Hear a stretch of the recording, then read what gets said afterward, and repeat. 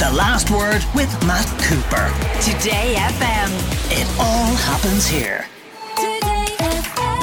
And we will talk about Coldplay tickets in the week trending, but we're going to start talking about Sinead O'Connor. We're joined by Aoife Barry, of course, who is a broadcaster, journalist and author of Social Capital, and Dave Hanratty, host of the No Encore podcast.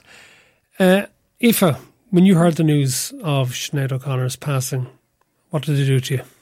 I couldn't believe it. Like, she's been there for all of my life, you know. Like, I was 6 or 7 when Nothing Compares to You came out, and old enough at that stage to, you know, watch music videos and understand like the power of a music video like that. And she's someone who I knew by that stage was really important, because she became hugely famous because of that song, even though it was on her second album. And it just felt so sad, because I think we'd all seen her life play out in public, and her amazing memoir, Rememberings, as well. I remember reading that and just thinking how much she had gone through. Like, I knew the sense of what had happened to her, but the understanding how much she had gone through and how much she had given to us and how much she had given to Irish women, because I feel like the generation of women I'm from have benefited so much from women like her, who really had to push against societal structures so publicly in her case, and that led us to be able to live lives that we live. And as someone who has written about music since I was literally 16, it was because of women like her, you know, that I was able to follow women in the music industry and watch how they broke barriers and how they pushed against those structures and how they fought against sexism. And it just felt such a sad thing to realise that she was only 56 when she died, you know.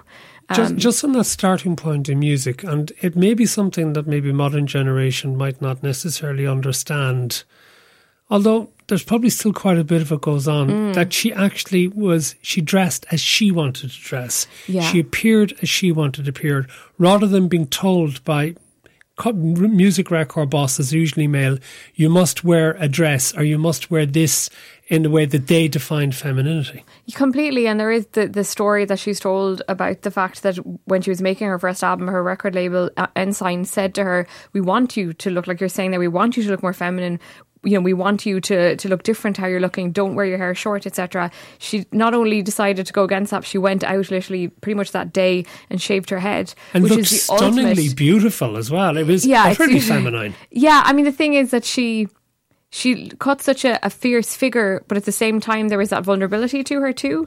And, you know, she was able to both be a really, really strong person, but also really open people up to her vulnerability. She had a huge sense of humour. All the interviews, if you read about anybody's interviewed her, they talk about how funny she was, how dark her humour was. She was more than just this, more than a singer, more than a woman. She was a musician. She was a protest singer, like she said. She didn't want to be a pop star because she said, to be a pop star, you have to be a good girl. I've never been a good girl. And she wasn't. And I think there's something really powerful for Irish women to see a woman who's not a good girl, because we were brought up to believe be a good girl, particularly in the eyes of the Catholic Church. And I think that lesson has stuck with so many of us to this day. Dave Hanratty, you're also a music writer and a broadcaster. What is your assessment of her?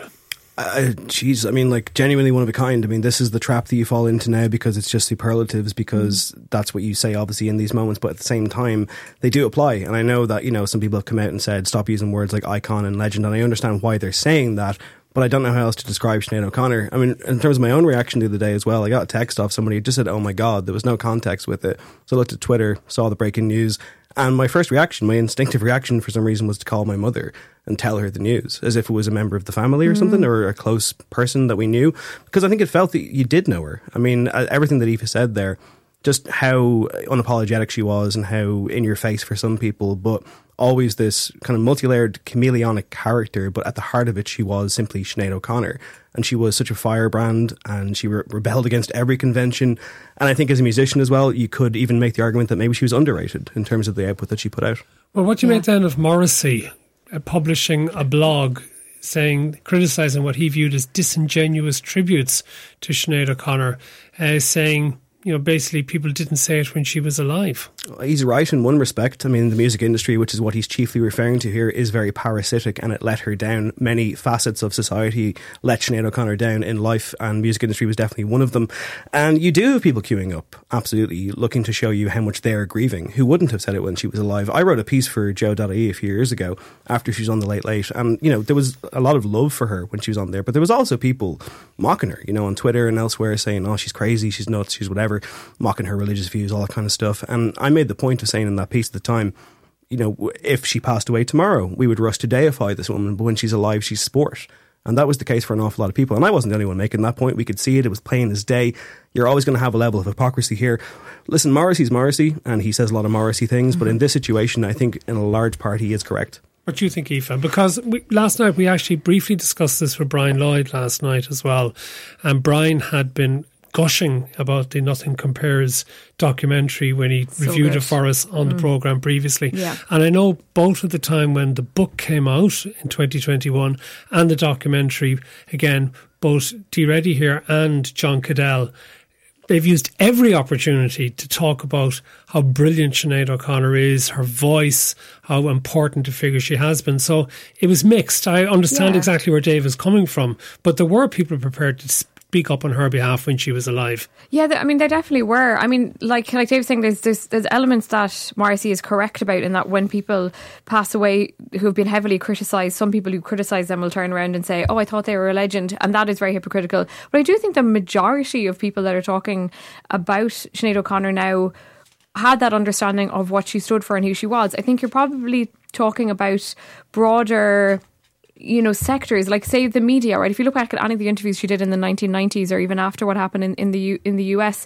when she tore up the photograph of the Pope on SNL, like the interviewers that talk to her are really in awe of how amazing she is and what a great talent she is, but they also do say things that might be sexist, like why did you shave your head? Or they might say things that they feel is provocative. So it's the idea. There was also a thing last night going around, the actor Joe Pesci sort of disgraced himself the week after. Horrible, yeah. On Saturday Night Live. It's still available to see, where he basically, said if he'd been there the previous week, he'd hit her. Yeah, I mean, the comments that comment in particular, I remember seeing it in the documentary you're talking about, directed by Catherine Ferguson, and just being like, oh my God, that was on American TV with like millions of people watching it. It was acceptable to say that about women up to very, very recently. The Me Too movement only happened in 2015.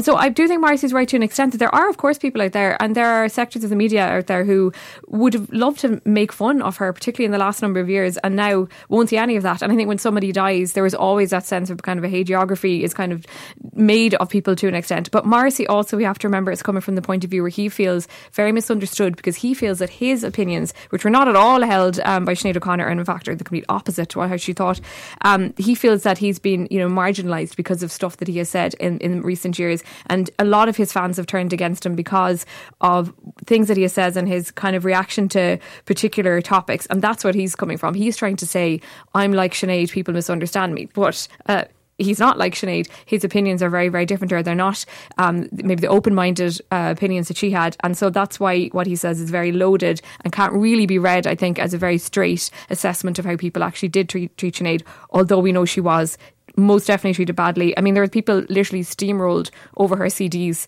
after the Pope incident. She was banned on many different radio stations. But I'm sure those people aren't turning around now and maybe saying she was brilliant. I don't know.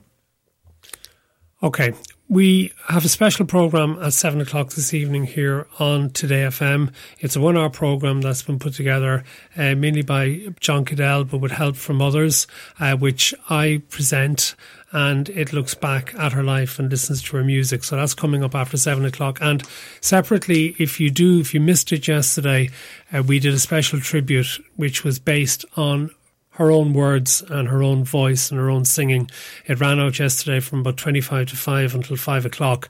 It is available as a podcast on the TFM website, or wherever it is you get your podcasts, as a last word special. So if you want to hear more about Sinead O'Connor, we'd like you to go to either one of the two of those, either that podcast or tonight's radio show at 7 o'clock. Let's move on a little bit. And Coldplay tickets. Do you have your Coldplay tickets? No, I don't. Do you want Coldplay tickets? Sure, have you got some? No. By all means, yeah. I'd love to go, but I didn't even try to get into this Ticketmaster ordeal, this fiasco that we saw with Taylor Swift in recent times, and now with Coldplay as well. I should say as well, one thing I love when this happens, the amount of people who say stuff like, oh, I wouldn't go see them if they're playing in my back garden. Grand, 320,000 people will, because they've sold out Croke Park 4 times now for this Music of the Spheres tour next year. And yeah, lots of anguish and trauma by people who tried to get tickets and found themselves in a queue where they were 200,000 person in the queue, maybe got to the top, and then all of a sudden a glitch happens or something and they're gone completely. A friend of mine texted me today a screenshot of his, and he was number, I think, 1883 ahead of him, and he was like, I'm optimistic, I think I'm going to do it. 5 minutes later I get a text saying, no, I just got bounced out. I think he ended up paying €320 for the VIP package. That was all that was left, yeah. Oh god. And, sorry, €320 for 2 tickets for one? Just for one, yeah. And like, that's the price of a festival, like a 3-day festival somewhere. So, and of course as well, at least for this person in particular, they're Dublin based. Think about people who have to travel in, get accommodation, there's going to be gouging on the hotels. Fair play to Coldplay, hell of a draw, but I think we have a huge problem with Ticketmaster at this moment in time, and there's no regulation. This isn't new. This goes back years. How is it done in other countries where presumably they have venues with 80,000 tickets per night to sell? Well, do they have these problems as well? If you're living in the US, it's worse, because in the USA, Ticketmaster and Live Nation are basically the same company, and they have a thing called dynamic pricing. And tell you, if that comes in Ireland, people will be very unhappy, because dynamic pricing, it means a portion of the tickets that are for sale in a venue. And don't forget as well, in the US, Ticketmaster might own the venue or be involved in the promotion for the venue also, so it's not just involved in selling the tickets. But with dynamic pricing, a portion of the tickets are under that system, and it means that the more demand, it's like surge pricing with Uber, the more demand there is for the tickets, the higher the prices go up. So you literally could have €1,000 ticket or $1,000 ticket for sale. Yeah, but then presumably people that have more sense wouldn't pay that, and then the price would have to fall back. No, unfortunately they do, and that's why if you like, it's such. If you do any reading on the Ticketmaster stuff in the US, you feel actually like we have a lovely time in Ireland, even though it's so bad here, because this has been going on for years. And the problem is, when you've one company that has a lot of ownership over a particular area, there's no competition there in terms of ticket pricing. So when Ticketmaster is such a big company, there isn't really the option there for people to turn to other companies. Who's buying all these tickets? Because you keep hearing about people struggling with their mortgages as interest rates go up, and you have inflation has taken hold, and you have the massive increases in gas and electricity prices, and yet Coldplay can sell 320,000 tickets. Riddle that one for me. Well, I mean, I think that they have mythical status for some people on this island. I mean, that gig that they played in Croke Park, was it 2016? 2017, I think. Thereabouts, yeah. Anyone I know who's been to that show speaks about it as if it was a religious experience. They put on a hell of a show, and it's a rare opportunity to catch them. When this tour was first announced, because they're doing the whole, the carbon emission thing, we don't want to, and which they missed, by the way, great one. But Ireland was left out, and we wondered if that was why. Now they're here 4 times. They're still a massive draw. I think people are just looking at that being like, well, look, listen, it's a year away. I'm kind of buying myself a Christmas present here or something. I don't want to miss it, especially with the word of mouth off the last gig. And it should be said as well, even if you're not that big of a fan, it is a hell of a show. They do put on an incredible stadium-sized performance. A 2-hour show, at least, you will get bang for your buck, but it is, as Aoife says, it is out of control from the actually getting to the gig. Bang for your buck at what price? Because I've had people texting me today as well into the programme who jumped out of the queue when they realised they were going to be charged over €450 a ticket. Some tickets were for sale at €900. We're supposed to have these regulations for the secondary market as well, but I don't know how enforced that's been. I should say as well, to call back to my friend who paid the €320 in his case, he did say that this has actually taken some of the joy out of it. Like, he feels fleeced, even though he went through the process fair and square. I'm sure when it comes around, it'll all be forgotten. But for now, people are actually, even people with tickets are kind of upset. Yeah, and I mean, we live in a country where there's not that many massive stadium gigs that you get every year, and particularly some at Croke Park, which is such a massive venue. So people want to go see a spectacle, like you're saying. They are willing to, they want to have a nice life. People, if they have a little bit of money, they might put it aside to go to a gig. And unfortunately, jumping through all these hoops and it being really stressful and feeling kind of bad about it just really does sour for people. Are you going to it? I got tickets through a pre-sale from my mum, but I might end up going. I might end up going to it. That doesn't I sound love their first album, but I don't like the does rest of their music. I listened on Walkman to their first album on a holiday when I was 16 and just loved it. But they're not really a band for me. So my mum loves them. There are many people who would say the first 2 albums are by far the best, and it's sort of downhill from there. Yeah, they're a stadium band now, and that's fine. That's great. They make great stadium songs. It's just not really my cup of tea. Sorry for being a snob. Take a break. Aoife Barry and Dave Hanratty are staying with us for the Week Trending. We'll have more after this. Week Trending with Aoife Barry and Dave Hanratty. So, e-cigarettes apparently are causing a new health condition dubbed vape tongue. What's that? It sounds like a TikTok trend or something, doesn't it? But doctors insist it's actually very serious business. The vape, which is such a weird modern kind of accessory. And do you vape? No, I don't. I don't smoke either, though. But I mean, like, it is. I think it's been marketed very, very strongly to the youth. This thing has, and like, you know, all the colours it comes in, and there's the flavors, and there's Lana Del Rey with the one. Isn't she cool? But doctors are saying that if you vape excessively, you will end up with vape tongue, which essentially is a discoloration of the tongue and also losing your sense of taste. So if true... And be constantly thirsty as well, apparently. Yeah, so if true, maybe best to cut back on them. But I think there's always a vape and e-cigarette story every other month about people trying to ban them and get rid of them forever. And I don't know if that's actually going to happen, but policing is apparently, you know, all kinds of regulations are coming. But I don't know, I don't see people... All I see is more people using them, so... Yeah, and I think what's really interesting about vapes, like you were saying there, Dave, about how they're targeted towards young people, even though the companies deny that this is the case. But you often see the disposable vapes littered across the pavement, and they all contain a lithium battery. You know, it's like the fact that these products are actually really adding to refuse in Ireland, to waste, and you can't recycle all of them. I think that's one of the things that isn't necessarily talked about in the discussion about them. And the idea that they taste really nice and they smell really nice, they have these lovely flavours. There's something kind of sinister about that to me, because it's clearly trying to make them really attractive to people. And also, you know, you can understand, I've never smoked, but anybody I know who uses them, I mean, they have really legitimate reasons for using them. They don't want to smoke cigarettes, and vapes are a lot more attractive and much more convenient and easy, and they taste nice. But I think the focus on young people with the bright colours, the flavours, etc., does lend a certain element to them that isn't great. And I think something like vape tongue, it's not a surprise if that is an actual issue, that consuming these a lot, which must be easy to do, can have an impact. Dave Hanratty, something we spoke to Brian Lloyd about as well on Wednesday evening, just before the news broke about Sinead O'Connor, and that was Kevin Spacey being acquitted of trials of sexual assault, or charges of sexual assault against 4 men in London. Now that he has been acquitted, and that he also successfully defended a civil case in the United States, should he be allowed back to work? Oh God, on the spot. Well, he's saying he's been cancelled, you know, that favourite word that we all use. And, you know, such examples of his cancellation included being the guest of honour at an Italian ceremony, and, you know, being taken to football games and still getting to make movies. He was canned for the final series of House of Cards, the 5th series on Netflix, and has suffered badly without his presence. Well, I was going to say blessing in disguise, because I wouldn't be a fan of that show myself. And like, I should say at this juncture, like, when was the last time Kevin Spacey made a good movie? Genuine question for everyone listening right now. Margin Call. That's my answer as well, and that's 2011. So that's a long time ago. And that's a brilliant movie. Very, very good film. Before that, I don't know. Would we go as far? What about Baby Driver?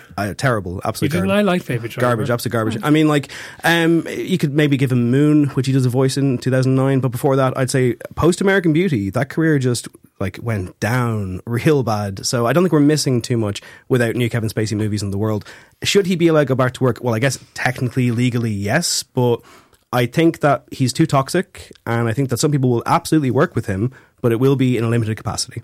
Yeah, it'll be interesting to see how Hollywood responds to it, because he's undoubtedly got people on his side in terms of people who want to see him back on the screen, who are willing to work with him, and who don't believe that the case, which obviously he was found not guilty, damages him in some way. But there will be some people who, you know, will have paid maybe close attention to what's been said about him, who will feel uncomfortable about working with him because the details given in the court case. And, you know, Hollywood isn't a place that cancels people very easily. It was interesting to see the really intense, activity around removing him from the film that he was starring in at the time of the initial allegations, and how quickly people moved. And again, this was just post Me Too, where there was a very heavy sense of people really wanting to correct any behaviour that people were alleged to have done. I don't think you'd maybe see that today in the same way, but it will be interesting to see whether he survives all of that and whether he does continue. I mean, he's someone whose reputation will continue in a negative way, I think, in many circles anyway. One of my favourite political stories of the week was how the National Party, Justin Barrett's crowd,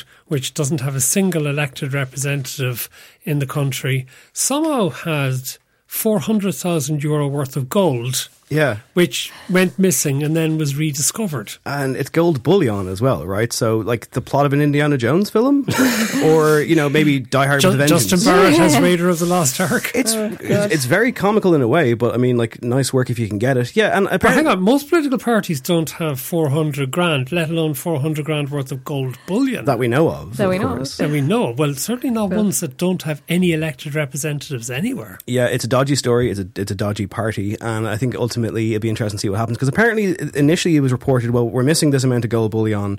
It was found, and the Gardaí assessed the value of it and apparently inflated the value of it. It was a lot more than they thought. So someone's quid's in, but I'd love to, they're saying if this comes from some benefactor, essentially, who has donated it sincerely, you can't do anything. There's no illegality there, but they have to conduct an investigation. And again, I'm just like, who's walking around with these gold bars? That's what I want to know. Yeah, it'd be really interesting to find out where the source of the gold is. I mean, they said that they had the money because basically if the euro, or if the currency, if the euro collapses, then they will have the gold there. So they'll be able to, have their money if everything goes downhill. But I think the big question is what the investigation into the ownership of it and the source of it suggests, and it'll be interesting to see whether it came from outside of Ireland or whether it came from inside of Ireland. Who was funding them? Apparently the United States is concealing a programme to retrieve UFOs. Should we be talking about this? I think we should all be apologising to Blink-182's Tom DeLonge, who for so long has been ostracised, not just by the music industry, but by the world at large.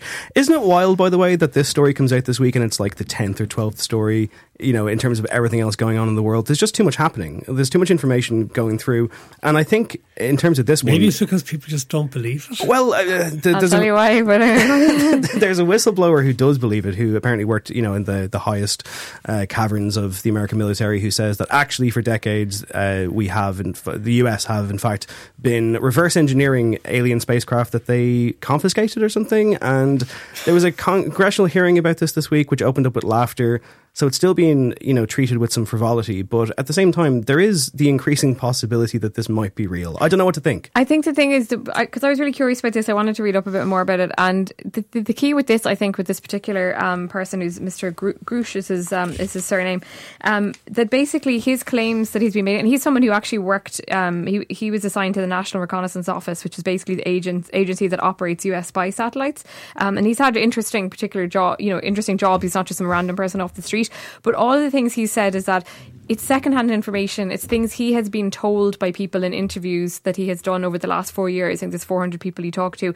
And he believes he's a whistleblower because he believes the information they've given him. So he's got no primary information about the alleged appearance of UFOs. Sounds like something from the X-Files. So move to X.com and Elon Musk. I love the X-Files and I changed it. So Elon Musk's X.com has been blocked under anti-pornography laws in parts of Asia because apparently X.com, which is a URL, the website address, couldn't be accessed by people in Indonesia, for example, because they claimed that the domain had a history of being linked to gambling and pornography, which so shouldn't have been accessible in that country. But before that, apparently, it was used as a storefront for PayPal and eBay. People might remember that X was the company that was originally PayPal. Elon Musk was involved in that back in the day.